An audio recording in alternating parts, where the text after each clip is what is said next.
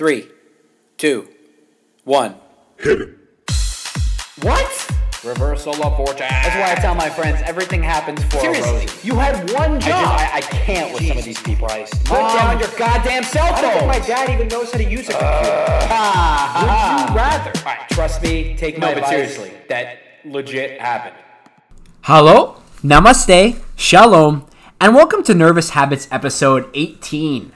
I'm your host, Ricky Rosen, and essentially, as you guys know, this is a podcast about just about everything, ranging from philosophy and dating to politics to nutrition and fitness and so much more. This week, guys, I have a very special guest here. We've already had one person that shares my DNA on the podcast. We'll have another. We'll have my father, the former radio star in the 70s and 80s. We'll get into that in a moment. My dad and I are going to be discussing a variety of issues, including the generational gap. We'll be diving into the differences between the baby boomer generation and the millennials and Gen Z. How has technology and social media widened the gap between generations? Career development. Most people work in one industry their whole life. My dad has a little bit of a different experience, having bounced around from job to job for 6 decades. We'll talk about that. And tons of J-isms on health, happiness, and how to live the best life. All that and so much more on this week's episode of Nervous Habits. Keep sending those emails in, guys. NervousHabitsPodcast@gmail.com. NervousHabitsPodcast@gmail.com. Follow us on Instagram @NervousHabitsPodcast. If there's something that, an issue or a topic that you want us to discuss, you want me to discuss, but you haven't heard already, feel free to shoot me an email. I'm pretty responsive on there, and of course, we'll give you a shout out on the pod. Appreciate all the support and all the feedback I've gotten so far. So keep it coming. Thanks so much, guys, for listening so far. As I mentioned, today we have my dad on the show. Welcome, first of all. Welcome to the show, Father, Dad, Jay. Thank you for having me. You're welcome. It's just make sure we're speaking into the mic. So I just started podcasting earlier this year, but before we get into our topics, I understand that that you did radio back in the day. Is that true? Yes, the actual date was from about 77 to in the early 80s. We were on a station called WHBI-FM, 105.9, located at 80 Riverside Drive in New York, in the city. And that was the days where people actually listened to the radio, right? Yes. Nowadays, I'm sure, maybe you know, maybe you don't. I mean, my dad's kind of a dinosaur, and we'll talk into that in the sense of you're not really plugged into the computer or the social media. But nowadays, people don't listen to the radio. They download music. Do you know that? Okay. They download music, or they download podcasts. Actually, when I first created this podcast, I told my dad, and it took a lot of explanation for him to understand what a podcast was. You understand now, right? Yes. So you were a radio star for a long time, and you talked about. I mean, what was the subject of your show? We had a very big listening audience. I was in professional wrestling, and we went from the Monday night events from Nassau Coliseum, from Madison Square Garden, and we went back to the radio show. We gave the recap of the matches that evening. And we had interviews, locker room interviews, and people down to the studio. We had a very big listening audience. Mm-hmm. So before we dive into what your experiences have been like, you obviously grew up in a different time in the 60s and 70s, a time where you would watch TV on your Walkman, and you needed to tape things on the VCR.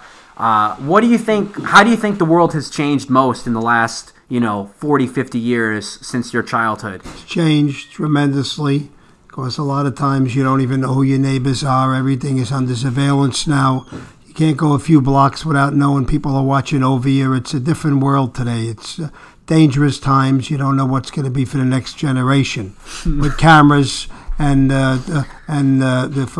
going through lights and walking in the streets, everything is being watched. We didn't have this years ago. It's totally different times. That's funny. Most people would not mention surveillance first as the biggest way that the world has changed. I mean, right now, I think you have a unique perspective because most people you probably see walk around with their phones, with their smartphones, and they're always on the internet and on the Facebook and Instagram. What kind of phone do you have? I have a flip phone. which is a little phone that you flip it open and you correspond with the people by hitting the buttons. So if you send a text message, how long does that take? Pretty long. Yeah. No, it actually took a long time for my dad to learn how to use the space bar. So he would just send like with the numbers. If you wanted to send like hello, you go to the number, what is it, 4, and you hit 4 twice to get to the H. Then you go to 3, you hit 3 twice to get to the E. So it's a whole production, and you just discovered the space bar a couple of years ago. But it's interesting because you also don't really use the computer very often. Do you go on like check like Facebook, Insta, email? Do you do that? Every so often, if I want to check out an ailment or something going on in the area, I will go on to see exactly what's being said, of different ideas or reviews. Have you used Google before? Do you know what Google is? No. You don't know what Google is? Are you serious? I heard of it, but I don't know how to get on. Okay, so Google is a search engine where people will just, if they need to like look up, what time a baseball game is or where to eat at a certain restaurant or directions, it's an all-purpose search engine. Like if you wanted to, you mentioned you diagnosed your ailments online, you would plug it into Google. So I guess my point is you're removed from all this. So people nowadays, whenever they're sitting at a restaurant, there's no dialogue. We've talked about this. They're just, the kids are sitting on their phones playing games, or the parents are looking at pictures on their phones. Do you think that this has made the world better or worse insofar as like socializing is and people's attention?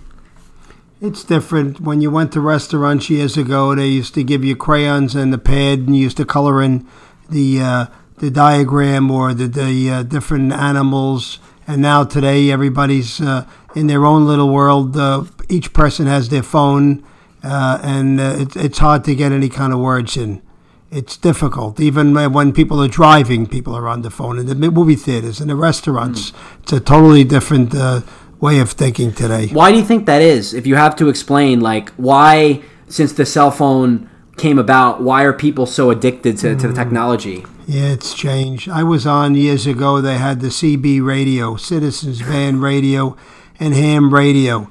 And we used to talk to different people. And now it's not like that. I mean, like chat rooms were in the 90s and 2000s. Chat rooms were big. You would go in a chat room, you would meet someone. And now Facebook is. Do you know what Facebook is? Facebook, yes. You've heard of. Twitter, Instagram. That's how people converse. They don't listen to radio shows or call in, or there's none of that connection. But let me ask you, since you're so removed from this technology, is there a reason why you haven't? Because, a lot of people your age, your friends, so my dad works at the post office, which we'll get into in the next segment. Your friends and colleagues at the post office are on their phones. Your other friends are on Facebook and Twitter. You're a unique example of someone who hasn't conformed to the times. What's keeping you from getting a smartphone and kind of developing? I'm comfortable. I'm pretty much set in my ways. A lot of people say for business, since I have a business, why don't you just change? I'm more of a dinosaur. I do my billing and paperwork by hand rather than doing it on the computer and getting things in print. I feel comfortable. I'm pretty much set in my ways, and who knows what the future is going to be. But I just like doing it because it's been easy for me, and I just didn't want to adjust to different ways. And again, you're the rare example because I don't know if you've seen, but usually it's the kids that are obsessed with the technology. But sometimes you'll come across a 60 or 70-year-old who can't get off their phone, who's looking at pictures. You probably have, we have family that's like this. They're looking at pictures and videos and Facebook and tweeting, and it's like, get off your phone. Even like your brother Dennis is a little bit, with using the phones to take pictures. So it's interesting that the differences there. And how do you think children? You grew up in Canarsie in the late 50s, early 60s. How do you think your childhood would have been different if you grew up now, as opposed to having grown up in the 50s and 60s?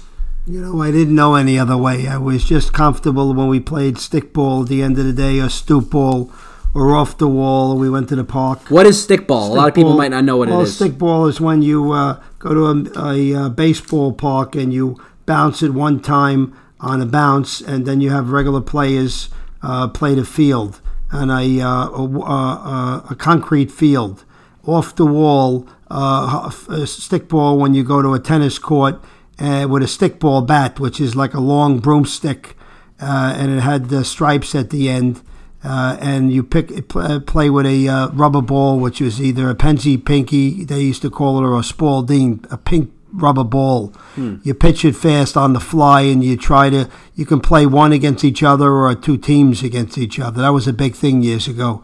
Or we had stoop ball. When you went to a house, the brownstones or regular two families had steps, so you used to hit the stoop with the rubber ball, and then you used to stay and play in the outfield. Almost like a wiffle ball they had that was very big. Or they had years ago they had something else like a baki, something else, a few other things, or just off the wall when you used to throw rubber balls against the tennis walls. Yeah, and I played stickball with you when I was younger, but I'm sure a lot of kids don't go outside anymore. It's very sad, but a lot of childhoods are spent, inside on the computer, not socializing. So I think that's definitely one way that your childhood would have been different. Do you think that, as we think about like the later years, like your teenage years, do you think that would have been different if you lived now? Like how do you think teenage life, adolescence, coming of age, how do you think that's different in 2019 as compared with, when you were 13 years old in 1969? Good year, by the way. It's changed. That's the year the Mets won it. Of course. But it has changed. Man on the moon. Yes. Over the years, because the neighborhoods were safe. And if your mother wanted you, she used to yell out of the window. You were used to come there. Nobody was always worrying about where this child is or That's what's true. going to be at nighttime. We went trick-or-treating. You never had an issue. If they gave you open candy, you tossed it out. But it's a different world today. I mean, you don't see as much trick-or-treating anymore. It's people don't want people in their homes. 8 o'clock, it's dangerous. People are tagging along and being chaperoned by their parents. And it's crazy. In school, we used to come and go as we pleased. If you wanted to take a lunch break, you went to the corner deli or the hero shop. Today, we had Delaney cards. Every place you went, you marked off everything in a card. Today, every town, I know, must be like that in the city. Out in Suffolk has their own school security team. We never had that years ago. Suffolk County, Long Island. That's where my parents live now. So I think you touched on something interesting. You said if your mom wanted you in the 60s, she would just call you for dinner. Yeah. I would say a lot of families, ours being the exception, a lot of families don't really eat dinner together anymore. A lot of times mom is running out with her friends and the kids are doing their own thing. So do you think the institution of the family has eroded, has lost a little bit over time in the last 40, 50 years? Right. It's a different world because years ago the father was working and taking care of the family. The mother was more of a homemaker. She did the laundry, the shopping, the cleaning. She prepared the meals and washed everything in the house and the windows. Today, people have 2 jobs. Yeah. The father's going to possibly a second job. The mother's working. They're getting home at 8 o'clock at night. They have no time to shop. They're going online to shop and basically going to the Amazon, which is heard in the retail stores, and they're getting delivered the next day, all in their pajamas. Because the taxes are so out of control that people are working 2 jobs. When years ago, the father did the job, and that was it. The kids, and we had 5, 6 o'clock dinner. And now it's everything has changed because people are coming home different hours. Yeah, that's another good point. Do you think that the world has operated later and later? Like everything, you kind of alluded to it there, but everything shut down at 5, 6 o'clock when you were a kid. Now places are open all night. Right. Was it like that when you were younger or no? Yeah, somewhat. The local stores. There was every town had their own barber store in Brooklyn, or if we went to the mom used to go to the beauty salon, and if she wanted to have her nails done, they used to have a big plastic helmet put on the hair when they used to dry the hair, and then on the table used to come the lady was doing the nails. Now every town, every strip mall has a nail salon. They have foot spas, back spas, and there's so many Japanese sushi and Mexican places. Big thing years ago, we had a Chinese buffet. We ordered 1 from column A, 2 from column B. We never had Chinese, barbecue.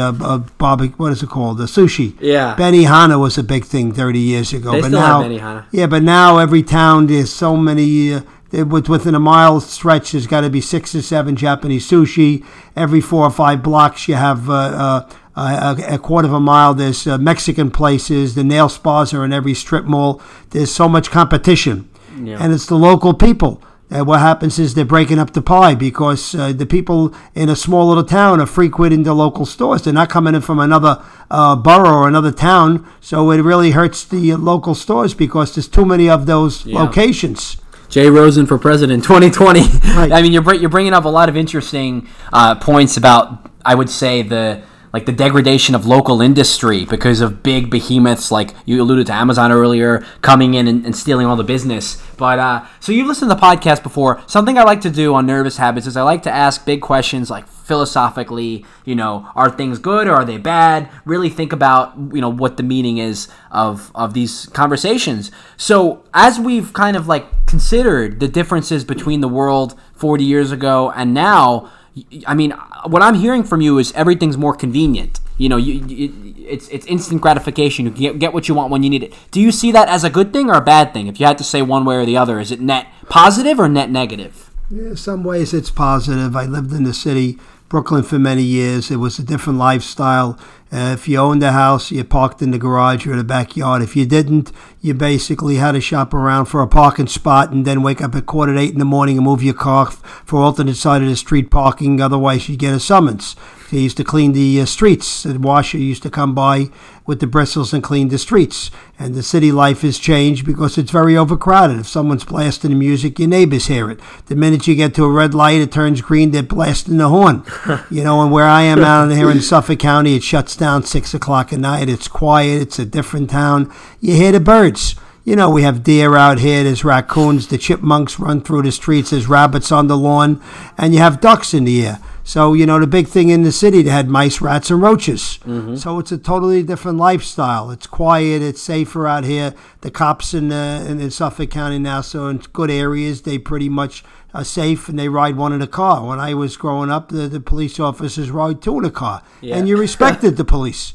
You respected him. If a police officer was here and he was pulling you over or doing something, you used to salute him. Yes or no, sir. Today, there's no disrespect. Oh, man. And to be a police officer today, you take your life in your hands because it's a very dangerous job. Yeah, I feel like that's a different conversation. You guys will hear, my dad is a little bit like me. He's very stream of consciousness, which means you're saying what's popping into your mind, which is good. It's good. We're getting all these really fun anecdotes and stories of your life in the city growing up and, juxtapose how it was back then and how it is now. But so the answer to the question on whether it was good or bad, you're saying that some ways it was better, but something's been lost there. People don't maybe have like respect for authority or respect for older people. So that was the world in the 60s and 70s. What about in like the 80s and 90s? How do you think things, changed then? And how has that changed from where it is now, where it's pretty much the same thing? It's changed for safety reasons, and a lot of foreign basically from different countries are coming, and we have a lot of the immigrants. Like when I was in Brooklyn, we had different areas. Like it was a Jewish area, would be Midwood and Borough Park and Flatbush, and then the Italians had a section which was called Bay Ridge, Bensonhurst, and Sheepshead Bay. Now, if you go to certain areas, you'll see a lot of Asians have populated it. Russians have coming, and you see a lot of West Indian and Jamaica. We never had this 30 and 40 years back. We have a different change of people. Everybody tries to respect one another. Sometimes you have an incident. And going up in the days, I know when we had incidents at Crown Heights, Brooklyn, and they had their side of the street. And then what happened was a lot of the Jamaican had their side. And there were a lot of incidents. And then was something going on. You had Al Sharpton come out, and he used to come out and he used to break up. And there was a lot of incidents that this was in the 70s and 80s. Yeah. It's really interesting because I've had a lot of guests on the show, and the conversations are very formulaic. Like I'll ask a question, I'll get an answer. It's interesting because you're so far removed from social media. Like you don't really have you have a computer, but you don't really know how to use it. So my dad will say, "Ricky, can you turn on the box? Can you make the box turn on? Like, can you put in the?" So it's good. You're probably the only person I know who can offer this other perspective. I mean, even my mom is very acclimated, very like adjusted to the digital world. She obviously got a big following on Facebook, so it's great to have the perspective of someone who's still kind of living in the past, but in a good way. And we'll talk about your businesses in a moment, but a great example of that is what you do with your advertising business, because with your advertising business, rather than go online and email people to get their business, you actually go in person to make the connections. Do you think that that's allowed you to be successful? It hasn't affected me in this business because I offer something very unique. We do a full-color mailing that mails out on a seasonal basis, the magazine, and I show up to see people in person. And since the print business isn't as popular as it was 30 and 40 years ago, people are going online. That's why I do well, because I offer an exclusivity in a full-color magazine, which I've had to send people, the same advertisers, I'd say a little over 20 years. Must be doing something right. When I started doing 16 pages, I'm doing between 48 and 52 pages, 3 times the size in a world that pretty much is occupying their time on a computer. I guess that was my point, is like nowadays, you know Groupon? I've heard of them, yes. Yeah. So Groupon is like a website where, if you want to go rock climbing or you want to go to a restaurant, you can just print the coupon and they email it to you. So your magazine it's all print since 1996? 1997 we started. 1997, and you haven't changed your business model. You haven't gone online. You've made it bigger and you've brought in more businesses and you've been more successful. But it's rare to have someone who starts off a certain way and 22 years later is doing it exactly the same way.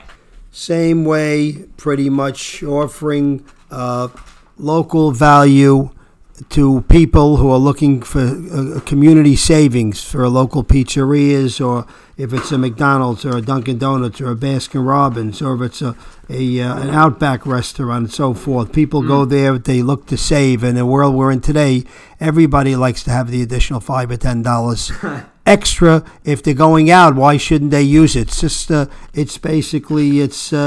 like money in the mail. It's savings that people have. I mean, if you walk across the street and you see a dollar bill, would you just walk past it and say, let the next person get it? So you'd walk and bend down and grab it. So when you're not looking at if you're looking at a $5 coupon and you're saying you're going to a pizzeria, why not use that? That $5 is going to be in your pocket for either a gallon of gas or something towards the grocery shopping. So my dad's very passionate about the saving. Actually, if you go on YouTube and you search Extreme Couponing with Jay Rosen, he has a video 3 or 4 minutes long where he talks about the advertising company, because he was trying to get on the show Extreme Couponers on TLC. So you can look that up and hear more of his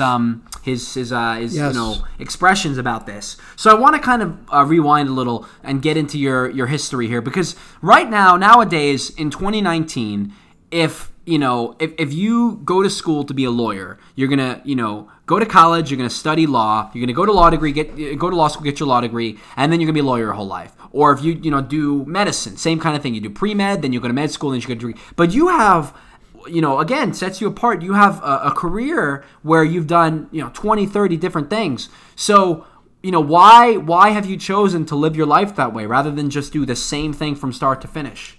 Some people have a job for 30 years and then they retire and that's it. I've tried working since I was 12 years old, from being a waiter in a restaurant to a busboy, and I've had about, like I said, a dozen to 15 businesses. I built them up and sold them, and it was a change. I'd wake up in the morning and saying, what's going to be in this business? And I built up businesses, and I liked it, and you got to treat the customer with respect.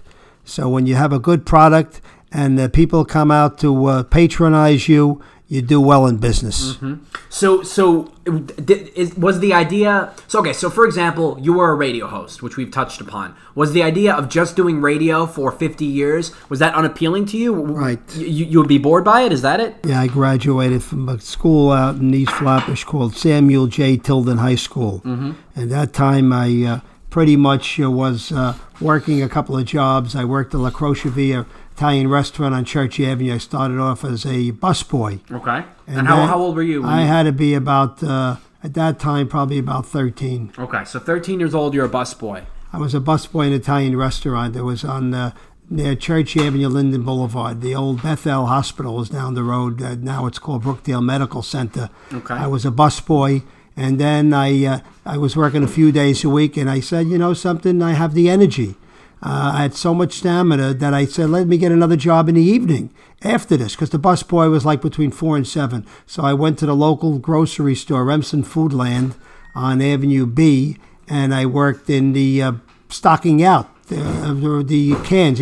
At that time, the canned restaurant, the supermarket cans, like cans of tuna, vegetables, we had a special a plugger that we used to stamp the price on it, like a date stamper. So I used to stamp them and stock the items in the Remsen Foodland. This was when you were 13. 13. And it was these are part-time jobs. Part-time jobs. And then the next door neighbor, it was Harry and Flo's Luncheonette. Also, we used to come in there to purchase merchandise for their store, which is on the same block on Avenue B in Remsen. They started talking to me, and he says, why don't you help us out after hours and close the store and clean up the store, do the counter. So I went from that to Remsen Foodland, and then I went to work at Harry and Flo's Luncheonette B in Remsen. Also about 13, 14 years old. Okay, so you worked a bunch of part-time jobs when you were younger. Was it to make money? Was it to keep busy? What was your motivation? Just to keep busy. I was a saver years ago. All my friends used to... You were a saver, not anymore. Yeah. No, you're still... No. It's sarcasm. No. It's the language of the millennials. All my friends, we had a bunch of friends, about 6 to 10 friends. I was the worker when we used to go for pizza. 6 to 10 friends? Well, close friends, real 10 close friends. Yeah. That's crazy. Well, we used to play stickball with. We used to hang out after hours from the parties at nighttime, or we used to go just... Parties? Let's say, for instance, we went to a pizza party, or we went pizza party. That's so wholesome. My dad's never been a heavy drinker or partier, so I don't think he would do well in the New York City lifestyle in 2019. No, I don't drink or smoke, but everybody knows that I was the worker. So at the end of the day, I picked up all my friends I used to pay for. At that time, was 3 pieces of pizza and a small soda for 90 cents. It was a quarter a slice and 15 cents for a soda, the fountain soda. So I paid for a few of the friends. They all knew I had the money because I worked and I was very generous. That's very nice of you. This was still when you're... Okay, so after that, you worked a bunch of jobs at 13. Did you have it? Were you working at all before you finished high school besides that? No, I was living at home for a while. At that time, we had a pet dog. And then I went to I had issues in school. I really never liked going to school. So I joined a program which was called Co-op. This was the initial days when they first started this. In the I think it was early 70s or probably late 60s, whatever it was. It had to be early 70s. That the co-op program was when you work 1 week and you go to school a week. It breaks up the time instead of 4 weeks in school. So I got a little background knowledge and experience. My job was at 346 Broadway. I worked for EPA, Department of Sanitation, which was on Broadway and a few blocks away from Chambers Street. I worked a week in payroll department. I was taking home at that time $67.12 for a paycheck. It's amazing. Not only do you remember the addresses of where you worked, but you remember the prices of the pizza, and you remember the amount of the paycheck. Okay, so then when did you start to branch out and do the, some of your other things like the Salvation Army? I was living at home at that time, and I used to walk the streets, basically coming home, walking to go to my to Subway. And then I used to pass by. I was very much into collecting, so I started a collection with comic books. I used to go by the oldie but goodie store. I used to have Nostalgia Records. I passed by Treflix, a pet store. He had a monkey in the window for $100. So I said to myself, what a nice little monkey. I came back the next day, put the deposit, and I took him home, and I called him Rosie. How old were you when you had the monkey? I was about 16 or 17 years old. I think I mentioned on one of my previous episodes, I don't know if you listened to it, but I mentioned you had the monkey because I was talking about pets and animals and how it pays to have a pet and how nowadays chimps and animals like that are banned. But you had Rosie when you were 16, 17. Yeah. And you had her for how long? Yeah, Rosie was a capuchin monkey. They had a few small monkeys. They had a woolly monkey, a spider monkey, and a capuchin. Capuchin monkey was also classified as a ringtail. If you go back to the old days when they had the little rascals, it was also called the organ grinder monkey. That the organ grinder used to have a organ grinder, and the monkey used to play and dance in front of the people, and then he used to grab if you throw like a quarter or half a dollar at that time, and I had the monkey. We called him Rosie, and I used to keep him in a big cage in my room. Was it Rosie because of Rosen, your last name, or was it something else? For some odd reason, we just liked the name Rosie. They were very inquisitive. They needed a lot of attention, and pretty much he was good. I used to take him on drives I took him on drives. My friend had a pizzeria in Philadelphia. We brought him in the car at that time. He used to sit on my shoulder. But again, they can be vicious. You got to realize these are wild animals. Was she strong? Like if she attacked you because she hurt you? Yeah, well, not like a chimpanzee, Not but a chimpanzee. they're basically small little monkeys, characteristics of a human. They're again, you can't get them today. There is a ban on them. But again, that was $100. $100. And then you used to, if you speak to your parents and your grandparents years ago, they were available in pet stores. They used to have them in the window, and we bought them. And I kept him for about a year or so because he had to get to a different owner. He required a lot of attention. Since I was a worker, my parents wind up taking care of him, which was also a surprise when I brought him home one day. Parents were like, what the heck is this? I brought home a monkey, and but that was an experience. Okay, so you were 16, 17. You had worked these jobs part time. You're working in the grocery store. You're working at the as a busboy. Then you got the monkey, and then you finished school in. Let me do the math here. In 1968. I want to say no. 1974. Just about 74. Yeah, I didn't like going to college. Yeah. I went to New York City Technical College for starting a new business, exterminating. I went for my exterminating license in downtown Brooklyn, J Street, a few nights a week for the DEC, Department of Environmental Conservation, gave a course to get licensing in insect and rodents. You had to be certified for that. All right, so time out. Why exterminating? I mean, the first you finishing your school, you want to start your first real job. All your friends are doing all sorts of crazy things in media and in business. Why did you want to kill insects for a living? Well, exterminating was always a big markup, and it was in demand. The job is needed by everybody. The exterminating. If it was a clean house, you want to keep the house pest free. And if it was a dirty house, you had insect and rodent problems, you want to get rid of them. So I looked into a field that I say that there's always going to be a call for it, for restaurants, stores, commercial, and residents.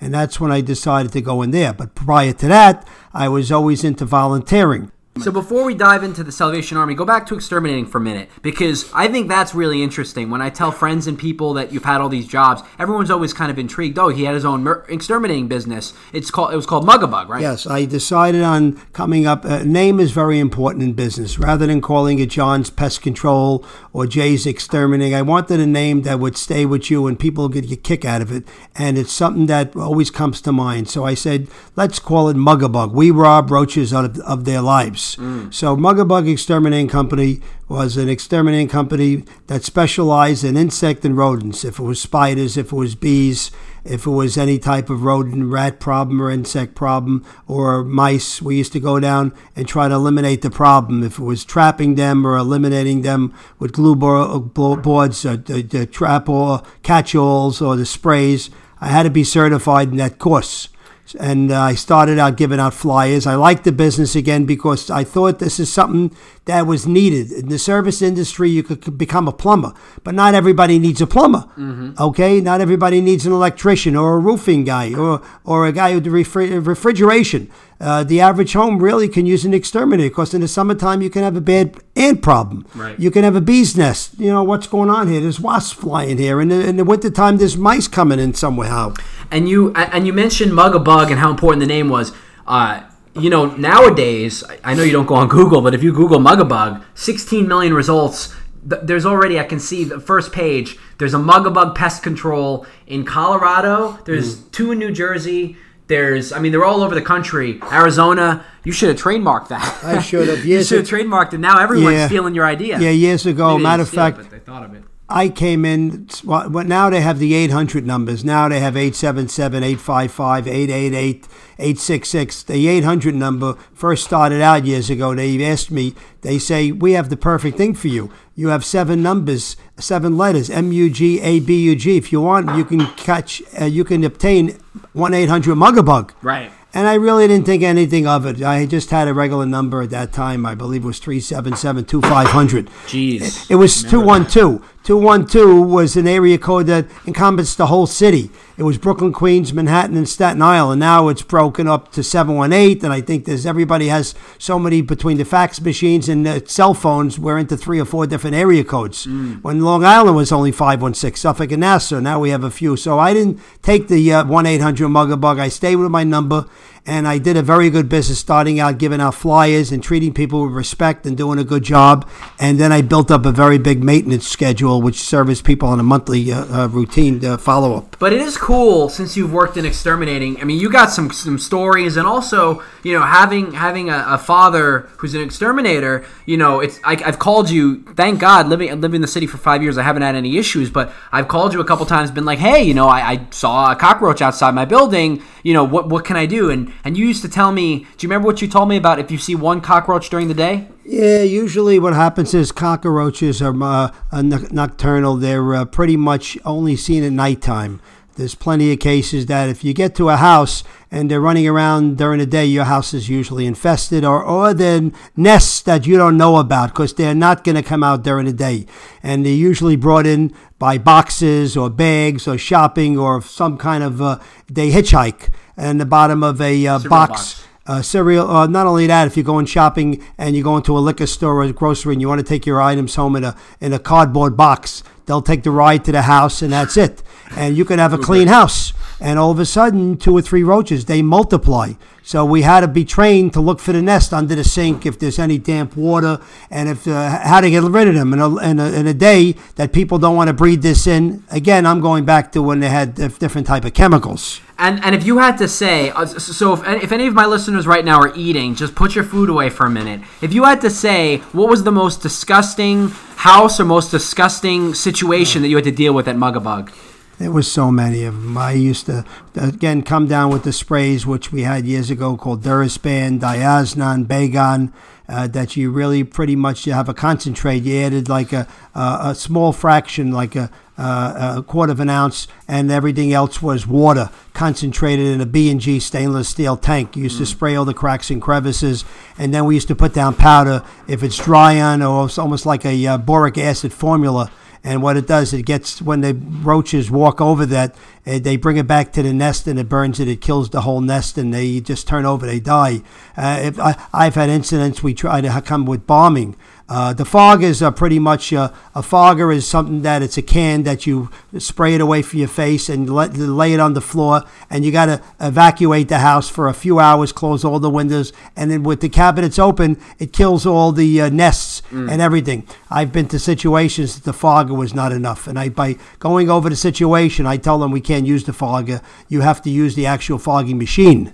Didn't you tell me that the silverfish infestations were particularly disgusting? Yeah, silverfish, roaches, water bugs. What about the bed bugs? The bed bugs probably pretty bad. bad. Bed bugs weren't bad back in the 60s. The big thing years ago in the projects, where they had in the New York City projects, they were very bad because the houses were attached. If you're living at 3A and you just move into 3B, you have no idea how your neighbor is in 3A and 3D and 3C and the guy on top of you. So the roaches used to come through the walls, and they used to come through the pipes and the faucets and up the lines, okay? And this is what brings on. You could be the cleanest person around, but it's hard to get rid of the problem. Same thing like a mouse. Yeah. Mouse has no bones. They go through a quarter of an inch, and they squeeze through it, and then you can get everybody else's problem. And when you're bombing, if someone else has a problem, you're going to get stragglers running into your apartment. It's funny. So, I mean, you know this about me. I'm not squeamish. There's not much that disgusts me. I don't really mind cockroaches. Mice really freak me out because they got that long tail. They got the whispers. They got that sound like when they're running in the night. And now, I don't know if you read, there was an article in the New York Post, the rat problem in New York City and cities like Philadelphia and D.C. is the worst it's ever been. These rats are living in the sewers, they're nesting, and with gentrification, what's happening is these governments are digging up rat sewage, rat nests, in order to build new developments for rich people to live in. The rats are coming to the surface, they're multiplying, and they're running like crazy. So, we talked about how life was different then and now. I think if you were exterminated in 2019, I would think the rats would be a serious problem. Yeah. Rats are pretty much a problem down in the dungeons and the basements of the commercial establishments and the restaurants. For instance, when you went to a Chinese takeout or a small little Korean place, and they used to have, at that time, it was in certain areas, they used to have plexiglass. When you walked in there, inside the waiting area, we used to get the food. Where you used to order, it was graffiti on the walls. It was in a shady area, so they used to have a plexiglass thing, a cashier they used to turn to put the food through. So if the area where you're ordering from was a mess, you can imagine how the kitchens were. Kitchens were in very bad shape years ago. We used to fog it, but it was a lifestyle. This is their way of life. They was just so used to some of these restaurants, but the health department used to come down and write them up. Nothing like they have today. You have a rating system, A, B, C, and D. We never heard of this. Years ago, you had to do a minimum of once a month. Minimum. You can do it once a week, and we used to come down and service the restaurants and sign what chemical you used, where you sprayed, and your initial and your license was on that. When the inspector came down, he saw you were providing the exterminating services, and that's it. But if you were overrun with them, that was a demerit. That was a mark against. We never had this rating system, how the food was and how the cleanliness is. I mean, that's a serious problem with restaurants. I know we spent a lot of time in exterminating, but that's just really the tip of the iceberg. So you were exterminator for a long time. You mentioned like 10 minutes ago that you did Salvation Army. You're feeding the homeless. You're helping with disasters. How does that experience rank amongst the most fulfilling jobs that you've had? Did you enjoy that? Was it nice to help people? Well, the helping was all volunteer. I belonged to an association started out called REACT, which is called the Radio Emergency Associated Citizens Team, which we patrolled the area. We assisted stranded motorists and reported all the incidents to the local police department. REACT. This is all volunteer. We patrolled the highways. Then I joined up with the 6-9 Precinct community. It was a civilian radio motor patrol. We patrolled the areas almost like auxiliary police. And we enrolled in the training for police. Or like a neighborhood watch council? A neighborhood watch, years ago. And people used to appreciate that. All done on time. When you put gas in your car, it was all out of your pocket, your expense. And people used to appreciate that. We rode around with CB radios in the car, and if it was an incident, we reported to the local commander, who was located in a room in the 6-9 precinct in Canarsie. And in return, if it was an incident that required police assistance, they sent the patrol car down. Because we used to go down streets to patrol when we weren't even thinking, like the Brooklyn Terminal Market on Forster Avenue. If we'd seen somebody at that time looking to run into the fence or to do some kind of damage or whatever, we report it. We did this a couple of days a week, all volunteer. And how old were you when you were doing this? Oh, I had to be about 18 or 19. 18? Jesus. So you've done 4 of these full-time jobs or volunteer works, and you're still only 18. So what was your next big, career phase, your next step? Then I got involved in the radio. I was involved in professional wrestling and refereeing. I put out a record. If you might be able to catch it online, it was an interview with Captain Lou and a night at the Garden. Ronnie Rothman was the promoter, and we did it one side. It was a 45. At that time, they had 45s and 33s, which were albums. We put it out, and it was an interview with Captain Lou. Captain Lou Albano was known as the captain, and he was a wrestler years ago with Tony Altamori. They were known as the Sicilians. And he was a professional wrestling manager, since then died, and he was very much in demand. He also got involved later in years with that Cyndi Lauper, so he was a very big draw. I think people know Cyndi Lauper. I don't think people are going to know, unfortunately, Captain Lou or the other individuals you're mentioning. Let's take a step back. How did you get involved with wrestling? Because you're this, 20s, late teens, early 20s. You were an exterminator. You were on the watch. You did the Salvation Army. What drew you to wrestling? What was your connection there? I used to like wrestling. I went to a couple of arenas. One in mind was the Sunnyside Gardens, and I used to hang out, getting to almost like a groupie. You get to the arena before time, and you used to see at the employees' entrance on the side of the arena the wrestlers coming in. So I used to meet them. They were very friendly years ago. Autographs were no problems. Taking pictures wasn't even a thought. It was a different time years ago. Nobody rushed in. They appreciated the fans coming out because this is how they made a living. If it wasn't for the fans, they wouldn't exist. So the wrestlers used to talk. One thing led to another. I met a fellow by the name of Professor Elliot Marin, who was on the radio. He and me talked. We were talking for a little while. One thing led to another. He brought me down to the radio station one time, and everything else turned out to I got my own show, which was with a fellow by the name of Jimmy Mack. Jimmy Mack has since then died. He was also into oldies. We hosted a show called The Wide World of Wrestling with a fellow by the name of Lou Edwards. And we did it at, it was midnight at, as I mentioned earlier, the WHBI. It was on the FM dial, and we had a tremendous audience. I used to prepare for the show about 11:30, and it used to air about 12:30. It was a half hour, an hour show. We used to take calls, do interviews, pass results, and we used to have live appearances, and we were very well recognized. What year was this that you were doing the show? This was probably just to back keep us on like a timeline. About 72, 73, 74. Okay, so 72 to 74. It was tremendous. It was a big show. Okay, so there's a big... So you kind of were at the forefront of professional wrestling and radio. And, I mean, do you have any... Because you were a referee for professional wrestling, which is another thing that when I tell people, when I tell friends, when people come over to the house, that you like to talk about. Do you have any interesting, like, stories or experiences that you saw? Well, in the ring at that time, we had the girl wrestlers who were Fabulous Moolah, Mae Young. The big thing years ago was the tag teams where you had to hold on to the turnbuckles and the ropes before you tag somebody, and a lot of times our backs were turned. They used to get in the ring and used to clobber the other wrestlers, and the people in the audience used to say, "Didn't you see the guy didn't hold the rope?" Yeah. And Little Beaver was there with Sky Lolo and the Tahiti Kid. These were the little midgets. These names don't mean Yeah, much to me. if you're a wrestling fan or you ask your mom and dad, 50 years ago. going back about 40-something years ago, they'll recognize the following names: Blackjack Mulligan and Bruno Sammartino and Larry Zbyszko and the Sheik, George the Animal Steele and Bobo Brazil and Ken Patera and the Grand Wizard and the Kangaroos, the Blackjacks. Wrestling was so big years ago. All these guys were idols, and they had following, almost like a cult following, like a rock group. People used to follow them across the states. We were into pretty much radio. We didn't have online. There was no computers years ago. All right, so you did the wrestling for how many years? How many years were you involved? I was into that probably about 15 years. 15 years. Right. Were you doing any other work at the same time, or? Yeah, I had a business. I opened up an arcade on Avenue J in Midwood. We called it Isis Queen of Midwood, which we had all year round, was open for business. Isis in the winter, in the summertime. In the winter, we had hot chocolates and soup, and we had 20 video arcade games. That the kids used to go. We were right next to it at that time was the Midwood Theater.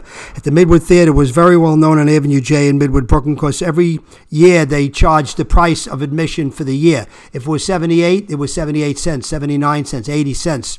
So people used to line up, and directly next door to the Midwood Theater was Martin's Fish Store and Isis Queen of Midwood. So people used to come in and play the video games. It was fantastic. We had a tremendous audience there. We did very well. That was a business.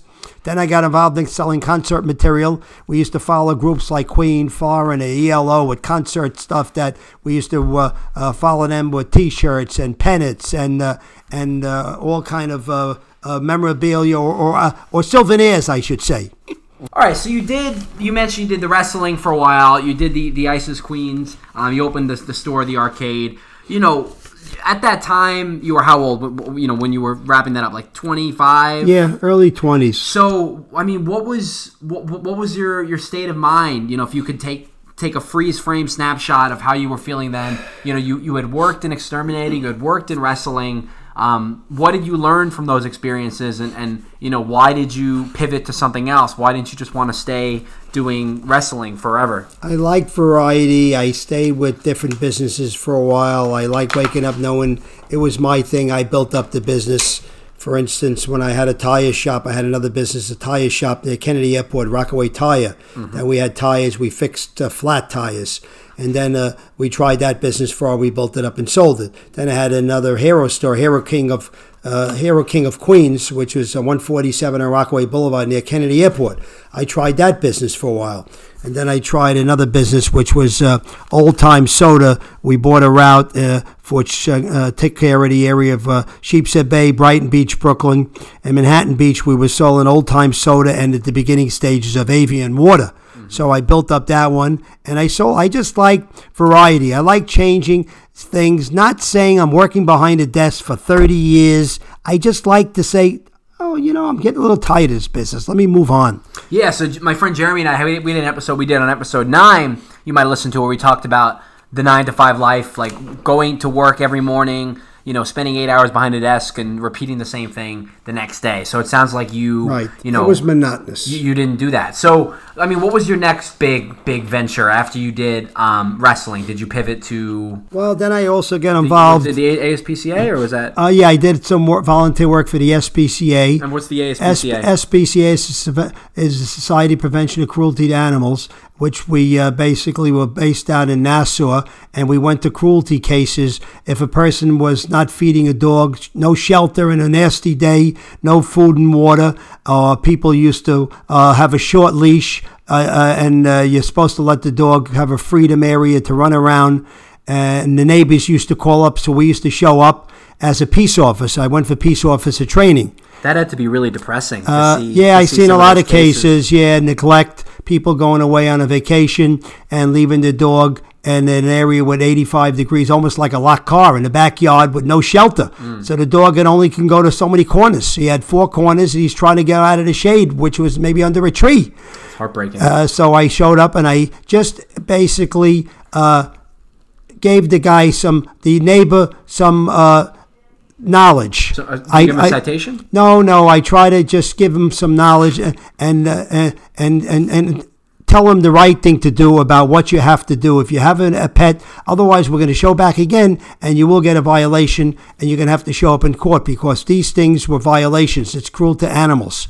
Did you ever see someone that was like just flat out abusing the animal? Yeah, we had quite a few of them that just abusing them. The houses that had 20 and 30 cats, and you walked in the house, there was a tremendous odor, and there's only so much you can do. These people were animal lovers, but they were doing more harm because there were fleas in the house.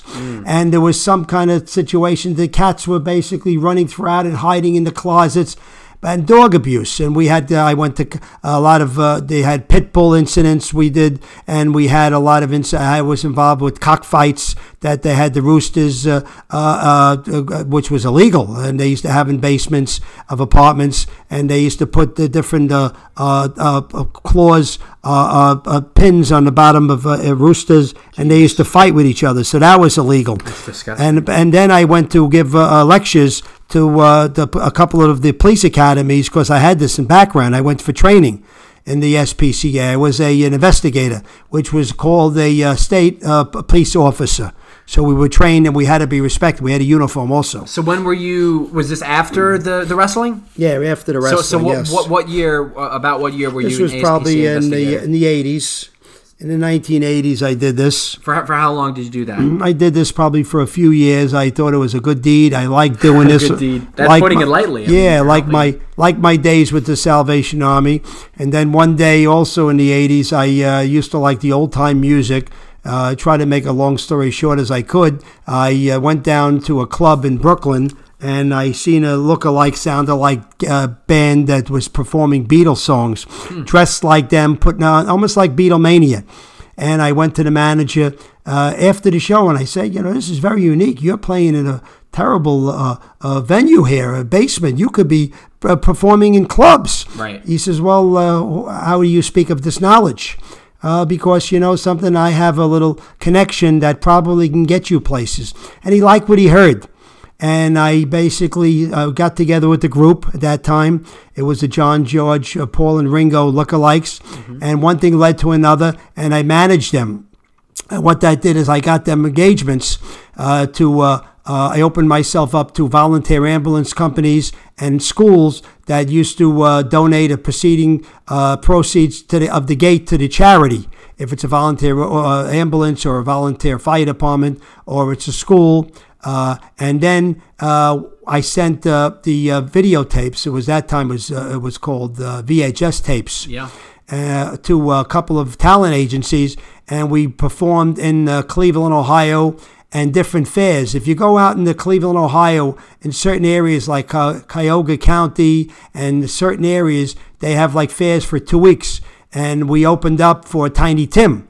And I have a lot of pictures in my room. If you remember Tiny Tim with Tiptoe Through the Tulip Days, you married to Miss Vicky on the Carson Show years ago. That was an honor to meet him. Yeah, I think a lot of people probably know. Yeah. Like, I've heard of Tiny Tim, maybe not know his music. Yeah, since then he died. He lived in the Alcott Hotel up on Central Park West. And we got close to him, and he was a very unique fella, and people used to come out because he was a headliner. When you go to a show, you say who's performing. And, Tiny Tim. And then we opened up, and then they seen the Beatles show, so I got a lot of bookings for these shows in the fairs. So I did that also for a while. And as the manager. Amazing, like just hearing, the industries. It's not even that you're jumping from, one musical job to another. You worked in sports, in broadcasting and media. Now suddenly you're in, bookings for a musical group. Right after doing the animal protection work. So that's, that you've done. We're not even done with what you've done, but right then and there, that's more than most people have done in a lifetime. So what was your next step after that? Then I got involved for a short time. My friend opened up a plastic slipcover place. At that time, years and years ago, your parents and grandparents would know plastic covers was something that you would put on a sofa chair and love seat to preserve the life of the furniture. Even though when you get up, you're taking the covers with you, you stick to them. So what kind of a 180 is that? So you go from booking the Beatle group with Tiny Tim to now you're just sitting on a couch and you're like, you know what? I can make a business out of this. Yeah, well, my friend opened up a business. He liked the way I talked. I was always a good salesperson. He says, let me take you on. We'll do the slipcovers. So we used to go to a lot of houses, and I used to sell slipcovers to people's homes. And that was a big item, the plastic slipcovers. You can't make this up. You watch Seinfeld, right? This sounds like George Costanza a little bit, like just thinking up some of these jobs. So you did the slipcovers. For a little time, late 20s. Late 20s. I also was a little older than me. Yeah, I went for my chauffeur's license. My brother used to own a cab, and the days he wasn't performing his duty to pick up people in the yellow cab, because he had to be licensed to drive a cab. I used to hire a cab. They called it horse hiring years ago. So I took the cab out, and I was a yellow cab driver. It was a checker cab. They had big checker cabs years ago. It was a big cabs. I did that for a while. So how long were you a cab driver? I'd say about 6 months. Did you ever drive around someone famous or someone you recognize? Well, my other days I met people like it was Stanley Siegel, Joe Franklin, but I never actually picked up anybody. Rodney Dangerfield. I met these people in my rounds, in my travels. That's always interesting when someone rides a cab, asking them like, "Oh, who's been in this?" You hear, especially in New York, people are bounced because all of these jobs were in New York City. We're in Brooklyn so far. Yes, Brooklyn and Manhattan and Queens. And did you have any like crazy experiences when you were driving? Anyone who trying to do any nefarious activity in your cab? No, those days we never had any incidents. Everything was pretty much when you get in the cab, you push the meter down, it started, and you brought him to the destination. If it was an airplane a ride, they had to get to Kennedy LaGuardia, or if they had to go from downtown Brooklyn to up Manhattan. We never had the surveillance in the cameras or worrying about this guy's going to cause an incident or run out of the cab without paying. It was different times in the 70s and 80s. We never thought about. Never. So you were a cab driver for 6 months, and then what was your next venture? Then I'm trying to think. Afterwards, I told you about the plastic slipcover days, and then I had the arcade, which was Isis Queen of Midwood. I told you about that one also. Right. Let's just see what else I did. And you're about 30? You're early 30s now? In the 30s. I stayed about 20 years full-time on the exterminator because that was a lucrative business. This was something that was needed full season. Right. Remember, insects are summer-prone. Right. Wintertime is rodents, squirrels, and rats and mice. You're going to see a reduction on the insects because they can't put up with the cold weather. Right. Unless, of course, they're in an apartment building with the thermostat is turned up to 70s, they'll survive. Okay, so in the down seasons for exterminating, you were doing some of these other projects. So now it's about 1986. Another great year. The late 80s, and what are you up to at this time? Well, I also opened up a store on Avenue D in Schenectady called Nervous Breakdown. Nervous Breakdown. Any connection to Nervous Habits podcast? Well, no connection. I've always had a nervous metabolism, so they took that name. We named it. It was a convenience store on the corner of Schenectady and D. I tried that for a while. I will say, in part, I named it Nervous Habits, my podcast, as an homage to your nervous breakdown store. Because we're very similar in that sense, in the nervous temperament. All right, so you did. So you said a candy store. That was a convenience store. It was like pretty much that was the early lottery days when it started years ago, and cigarettes, papers, candy, popcorn, the Stewart sandwiches already pre-made that you warm them up in a oven they used to give you. And then I also had a vending route similar to Foles vending that I used to put the gumball machines. You probably recall as a kid, every machine had a rack of 4 gumballs that was usually red, and they sold inside either chiclets or gum or a Super Bowl or a plastic novelty that the kids used to say, I want to get that little item. It's a Gumby. And at that time it was a penny, nickel, dime. We never heard of a quarter. So you put a penny in there, you get a gumball, or you get nickel, you get a handful of M&Ms. It's got to be air conditioning or out of the sun. Or a dime was a novelty, a plastic capsule. And I used to solicit locations which it was always best to get a grocery store or an A&P because you got a lot of traffic. When I was a kid, they had gumball machines everywhere. I don't know, like in 2019, I don't know if I today. see them anymore. Not so much, but they were in demand because coming out of the supermarket, the parents always had extra change, and the parents were looking for their kids. And at the front door, the kid was looking at the gumball machine. Yeah. So in order to quiet the kid down or loosen him up, you had to give him the loose change from the grocery. So you gave him the nickels and dimes, and he threw it in there. Make a kid happy. And then I had a video game route. I bought a handful of video games, and that was a 50-50. You give the location operator owner 50%, and we did 50%. The novelty machines for the candy, that was 25 and 30% because we just used it for the location. We're servicing and also putting our merchandise in. And we actually have an old video game machine in the basement. One Yes. of the souvenirs from those days in the 80s.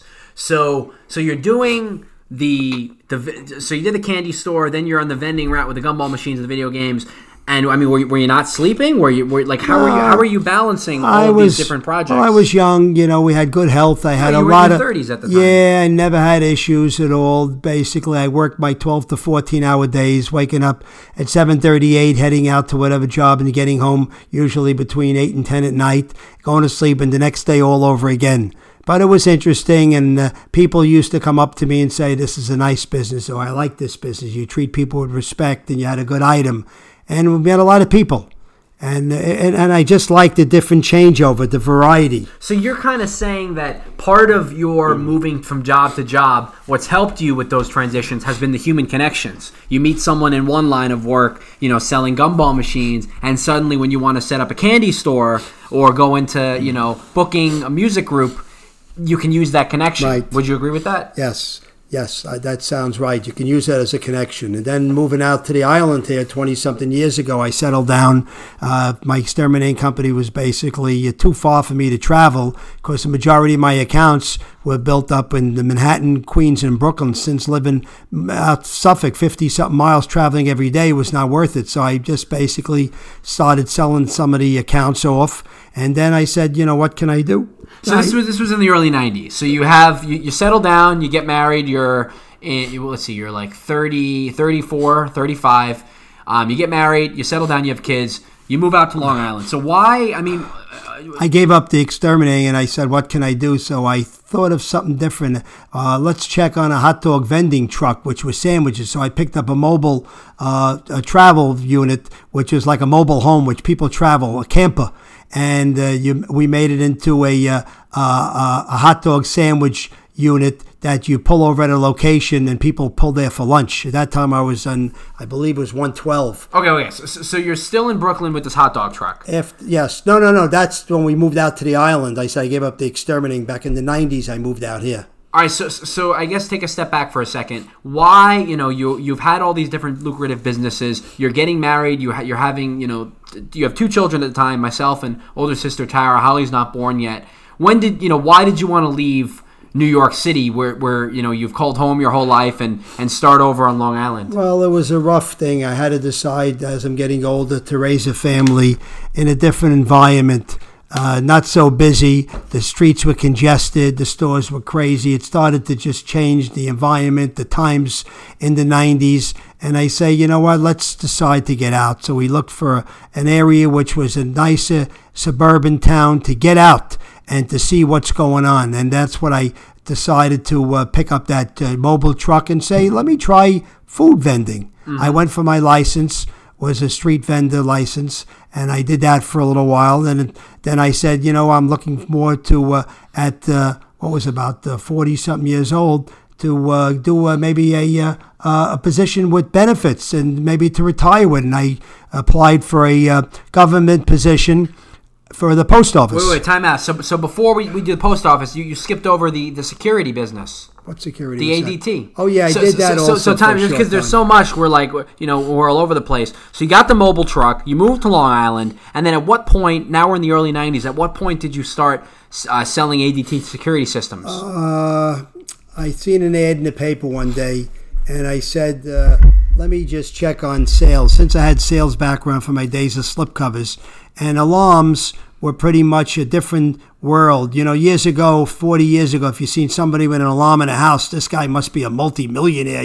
He's got something to protect. Who has the We never called it. We called them security alarms. No, we called it burglar alarms in the house. Now it's security. Burglar alarm in the house. So then I said ADT, which is basically a very, very well-recognized, authorized, big, tremendous name throughout the country, had an opening for salespeople in the towns. So I went for a seminar, a course, and they liked what they seen, and I was an ADT sales rep. I went to homes and I tried to tell them that this is the best thing. It's affordable. We're paying at that time $19.95, but you get full coverage with a monitoring device. You had a contacts on your door. There was contacts on your window, and you had the motion detectors, and I had an easy sell. I was selling 2 or 3 a day at that time, and because all there was a free installation. It was just a monthly monitoring, which if the alarm goes off, the monitor, whoever's the receptionist operator, calls you to let you know your alarm is going off. What is your code? Is it you? Can you prove it's you? If not, we're going to send the police down because there's a burglary going on. So I did that for a little while. All right, so you're a new dad. You have 2 kids. Holly's born not long after me. You're settled on Long Island. You're doing ADT, and you mentioned a minute ago that you wanted a stable job with benefits. So you looked into government positions. So why, and when, and what was your thinking behind pursuing a job at the post office? Well, again, I always knew it always pays to have a civil state or a government job. It's always something that you have something down the road with a pension, good coverage, 401 savings and or thrift savings, and of course a benefit which you're going to get good coverage for health. So I said I'm good at an age of 40-something, had to be 41, 42, and I went down and I said the post office is hiring, and the only thing you have to take is a written test. There was no physical needed, a strength physical. They were hiring for clerks, carriers, mail handlers, or to work in the plant. And I said, let me check out the job to be a mail carrier, which out on the island, it's either driving a truck, walking, or driving a truck which is mounted. All the boxes are at curbside. The only time you get out is when you have a package or a certified letter. So I took the test, I passed it, and they called me. And now I'm about 19 years later, still working. I'd like to stay another year or so, and I work my 5 days a week, delivering to a nice exclusive area, and we do very well. The mail volume is down over the years. It's not our father's post office. Remember, since the internet's taken place, people are paying their bills online or on the telephone. Years ago, you paid your Visa, your MasterCard, or your mortgage over the first-class mail. Yeah, I don't think anyone's paying the bills over the phone. But your point is well taken. Now you have Amazon Prime. I know you deliver a lot of them. Yes. FedEx, UPS, a lot of these other competing private organizations that are dominating that industry. So you've been a mailman for I think longer than you've done any other jobs. Yeah. What has been the most enjoyable part of it, and what's been the reason why you want to retire soon? Well, it's nice. The job itself is a nice, respected government job. People respect you. People see you in the streets. They respect the mailman. You get all the gossip. When people basically are hearing, say, for instance, there's bar mitzvahs going on. This one has a sweet 16. There's a wedding invitation. This one's having trouble. Oh, there's a subpoena coming. This one throw the traffic light. Oh my goodness, this one's getting a lawyer's note. So I see everything going on being a mailman. But you're not opening mail because that's a felony. No, but you see from the return addresses who's getting warrants and who's getting certified letters, and the good things that are happening is a baby being born. And unfortunately, I see a lot of cards. It can't be a birthday. Somebody passed away. So no, I didn't mean to laugh. I'm sorry. So the idea, so the whole thing is a good job. It's well respected. I make a lot of contacts. And about a year or two later, that's when I've started my current business, which is the magazine business. So why? You're working 40 hours a week. You're settling down. You've had 100 jobs, which we've talked about. Why are you then deciding that you're going to start another business to do on the side when you're working full-time as a post office? I'm wrong. The magazine business I started a couple of years earlier. This was 97. So before you joined the post office? Yes, I did the magazine 97. Post office I joined up in 2000. But I make the magazine business, and I deliver, which is unbelievable, too. I can say I'm delivering my own product when it goes out in the mail to the homeowners. How many people can say that? Mm-hmm. I see everything going behind the scenes. It's like being a doctor and seeing a loved one in the emergency room and taking care of the person. Yeah. I see my mail being basically delivered by myself and the people as a delivery piece. How many people can say that? I'm delivering my own piece in one of my towns. So you're passionate about helping consumers, saving money, all that kind of thing. So you decided I'm going to put all my experience and knowledge together. I'm going to make a coupon magazine and help people save. Right, which is basically a franchise. I got together with somebody many years back by the name of John Hopkins, who got a liking to me. We met at ADT. He's a senior fella. He had to be at that time well into the 70s. And he says, Jay, I just went into job opportunities. There's somebody who's looking to start a coupon magazine back in the late 90s. He says, this would be perfect for you. You can sell ice in the winter. You know something? Come to me to the seminar. You can sell ice in the winter. Yeah, so he says to me, no, come, let's take a look and see what's going on. One thing led to another. We bought into the franchise, and then people said to me, you know something? This is a good item, a coupon magazine. What it is, it's all local values. It's a hometown magazine for savings, from the local pizzerias to the McDonald's to the restaurants on board. If you needed a tree service or an exterminating company or a paving company, it's all local people, and they're offering values that they give you a percentage off, a reason for you to call them rather than going in the phone book and calling a competitor. You're going to get an incentive, some kind of one-time promotional offer, and it worked. I started doing 16 pages in the 90s, and now I'm doing between 48 and 52 pages over 20 years later, 3 times the size. That shows you how I excelled in this business for a reason, because print media isn't like the way it was 20 years ago. A lot of print magazines have went out of business, and newspapers. But the reason why I've been doing well and I'm 3 times the size, my secret is I put a lot of food in there, which everybody has to eat. Everybody's got to eat. So, there's no doubt about it. So if you're going to put home value in there, an exterminating or a paving company or something along the lines of backyard cleanup, and you're a senior and you're a renter, you have no value. You're throwing it out. But if you put food in there, everybody has to eat, and the shelf life is extended for about 4 months.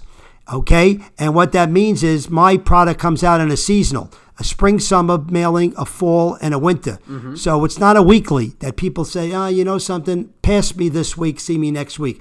I do a seasonal. So every smart advertiser who owns a business wants to get in because it's a valuable product that stays in the home for 4 months. I'm not picking up a check every week. I'm picking it up 3 times a year or twice a year. And okay, so you mentioned that you've been you've stuck to print media for, and we talked about this in our earlier segment. You've stuck to print media for the duration of the business, even as your competitors in other industries have gone online. As you look to the future of the magazine, of Premium Shopping Guide and Squire Publishing, could you see like an electronic business, or do you think you're entrenched enough with the print that this is going to be what you're doing for the time being? It's possible. 10 years ago, I researched another product. I was thinking about when I was in Brooklyn years ago, calendars were a very big thing. Were given out by restaurants and banks and attorneys and insurance companies. Everybody needs a calendar, no matter what, if you're advanced with the computers. So I started a premium community calendar, which is basically in my 10th year.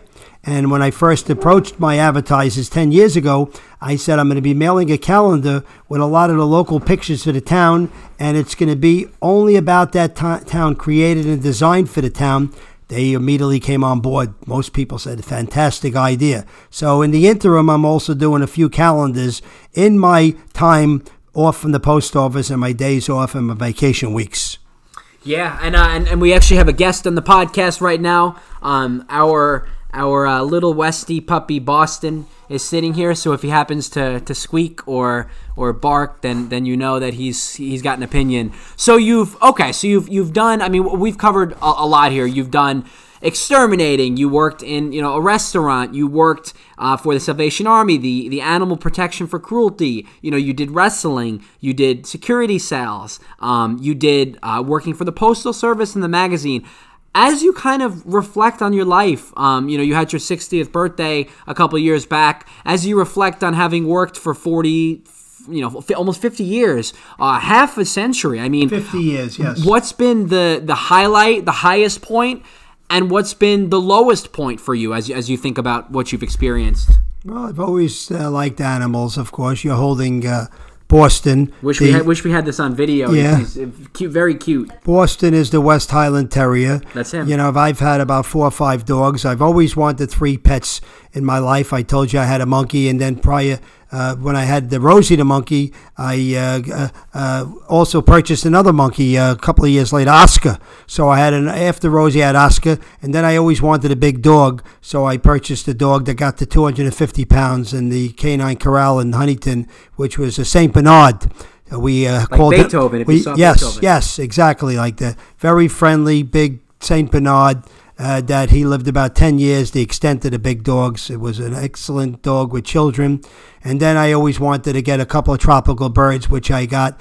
At the present time, we have 2 birds, which is a scarlet macaw Ruby and a blue and gold macaw George. I've had almost 20 years. Yeah, we've talked. I talked a couple episodes back about the parrots. People are very familiar with those. So you're an animal lover. So would you say the highlight was working on animal cruelty? Was that your highest point? What you enjoyed the most? Well, again in life, there's a cast of characters. I've talked about that too. I borrowed from you in my 4th episode. Yes, and I met so many people, and not staying in the same 9-to-5 desk, traveling on the railroad, and then back to just handling a person's phone call. If a person wants to reflect on their business activity or whatever, I just try different businesses, from the food business to the exterminating business to the printing business. It's been very exciting. A lot of people never would go through something like this. Yeah, I completely agree with you. So what I'm hearing is the high point.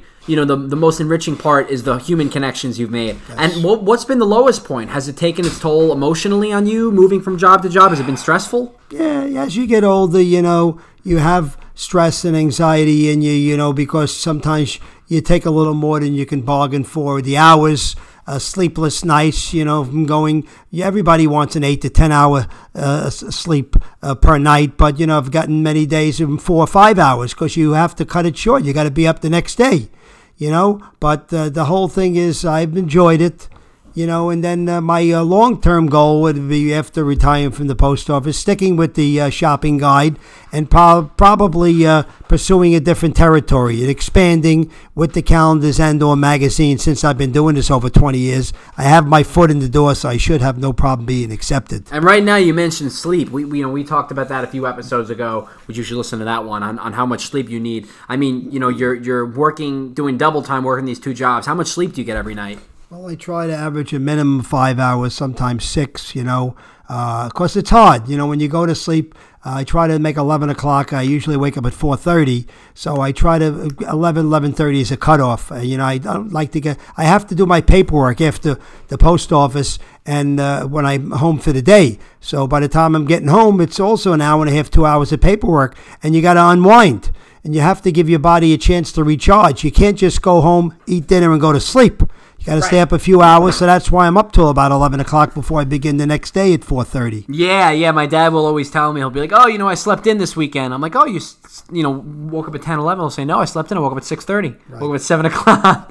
That's sleeping in. So it's just funny. I mean, hearing your experiences, obviously, I'm a little bit younger than you, but I've had a similar path. I mean, I've had a number of jobs the last 5 years in the city and part-time jobs, so it seems like I'm kind of walking a similar path that you did, having worked in so many industries. What do you think about that? Right. You have a ambition to go about going to college and taking on your career, which is very good. You tried a few jobs. You've seen one was for you and one wasn't for you, you and you try. A lot of people just go through life and they try different positions. I just liked it because it was just a change in everyday activities. And it was a totally different clientele, and some businesses were exceptional and well, some business, again, it was a little slower than usual, but if you build up a good business, the first year is the hardest, you'll expand, and you'll and things will work out. Yeah, and I promised our listeners that we'd get some Jayism sprinkled out here. So there's some things that you say, some mottos or truisms you live by that you're very passionate about. You talked about how important it is. What'd you say? Like if you see $1 on the street, everyone's going to pick it up. That's a big one for you. And then health. Health is something that we've spoken about a lot. I know that you're opinionated on that. Yes, health to me is number one. To me, we're only here on a short visit. We're passing through. You wake up every day, and you get out of bed, you only hope for a good day. And this is number one. As you get older, you'll understand that. You're younger, you take things for granted, and you're invincible. You're playing stickball, and you run into a fence. And if you run into that fence when you're 17 years old, you know what happens? You get up and you dust yourself off. No big deal. You try running into that fence today when you're 55 and 60, you can barely get up, and you'll see the next day you got black and blue marks on your feet. And I tell people health is number one because for a reason, money-wise, if you fall behind one of your bills, you can always pay it a month late. You can pay that bill a month late. Once your health goes, nothing matters. That's why we're saying we're only passing through. Yeah, I talk about that quite a bit, and I talked about that in the 13th episode about the finality of life and death and all of that stuff that I think, I just rubbed off on me. And, in terms of happiness, do you have any advice for our listeners about how to find happiness in your own life? Well, you got to do what's best for yourself. Family, friends first. You always got to keep a close-knit family. I met a lot of friends on the route. I met a lot of senior citizens. And as you get older, you usually ask a senior, what they got planned. And they tell you, on Wednesday, I got to see this doctor, and Friday, I got to see this doctor, And again, you got to just try to take care of yourself. Limit your drinking, your smoking, if any. There's totally something that's going to do damage down the road. And your fried foods, things like that. Try to keep yourself and your weight down. I've been the same 145, 150 pounds. You're sharing your weight with the listeners so they can paint a picture. I've been the same weight since I'm 17 years old. I guess it's in the metabolism. Yeah. I don't gain weight. Some people, they have a piece of cake and they run to the scale. I've pretty much been the same weight for years. Yeah, well, I appreciate you sharing that. That's interesting. Well, I think it is cool that you've had all these jobs and now you're working as a mailman, and it gives you a chance to meet people from different walks of life. You mentioned you talked to a senior and you're hearing about what their week, and then you're talking to a young person, and with the magazine business, you're talking to a store owner. So it's a nice conglomeration of all these different people. And what do you think about? I mean, we talked about happiness and kind of as a last, one of the final questions here. What do you think about how to live the best life? Because we're in such an age right now where our time, our attention are constantly in demand by the internet and social media and the phones and the notifications, and there's so much draining our attention. How can people stay focused on what's important in this society? It's difficult. I feel terrible for the next generation. Years ago when you went to high school, you had a good job waiting for you. And if you went to college, come to the front of the line. We have something for you right now. Now, today, these people are overqualified, 4 years of college, and they can't find anything. So I don't know what's going to be for the next generation. It's scary. Yeah, it's for sure. very, very scary because we don't know. If you had a high school diploma, it was a good job. Today, I'm telling you, all this extra schooling, I can't say what it's doing for a lot of people. I mean, most of your jobs, to be honest, you didn't really need the extra schooling for, the wrestling referee, the radio, you have to take tests and everything. But, right. Like you said, there are people with master's degrees and law degrees that are sitting home unemployed, paying off their debt. Are there any other truisms? I mean, we talked about health is wealth is a big one of yours. Worker from way back when, you're a hard worker. Are there any other mottos that you repeat? That you? There's so many. You caught me off guard now. Of course. But it's the best way to catch you.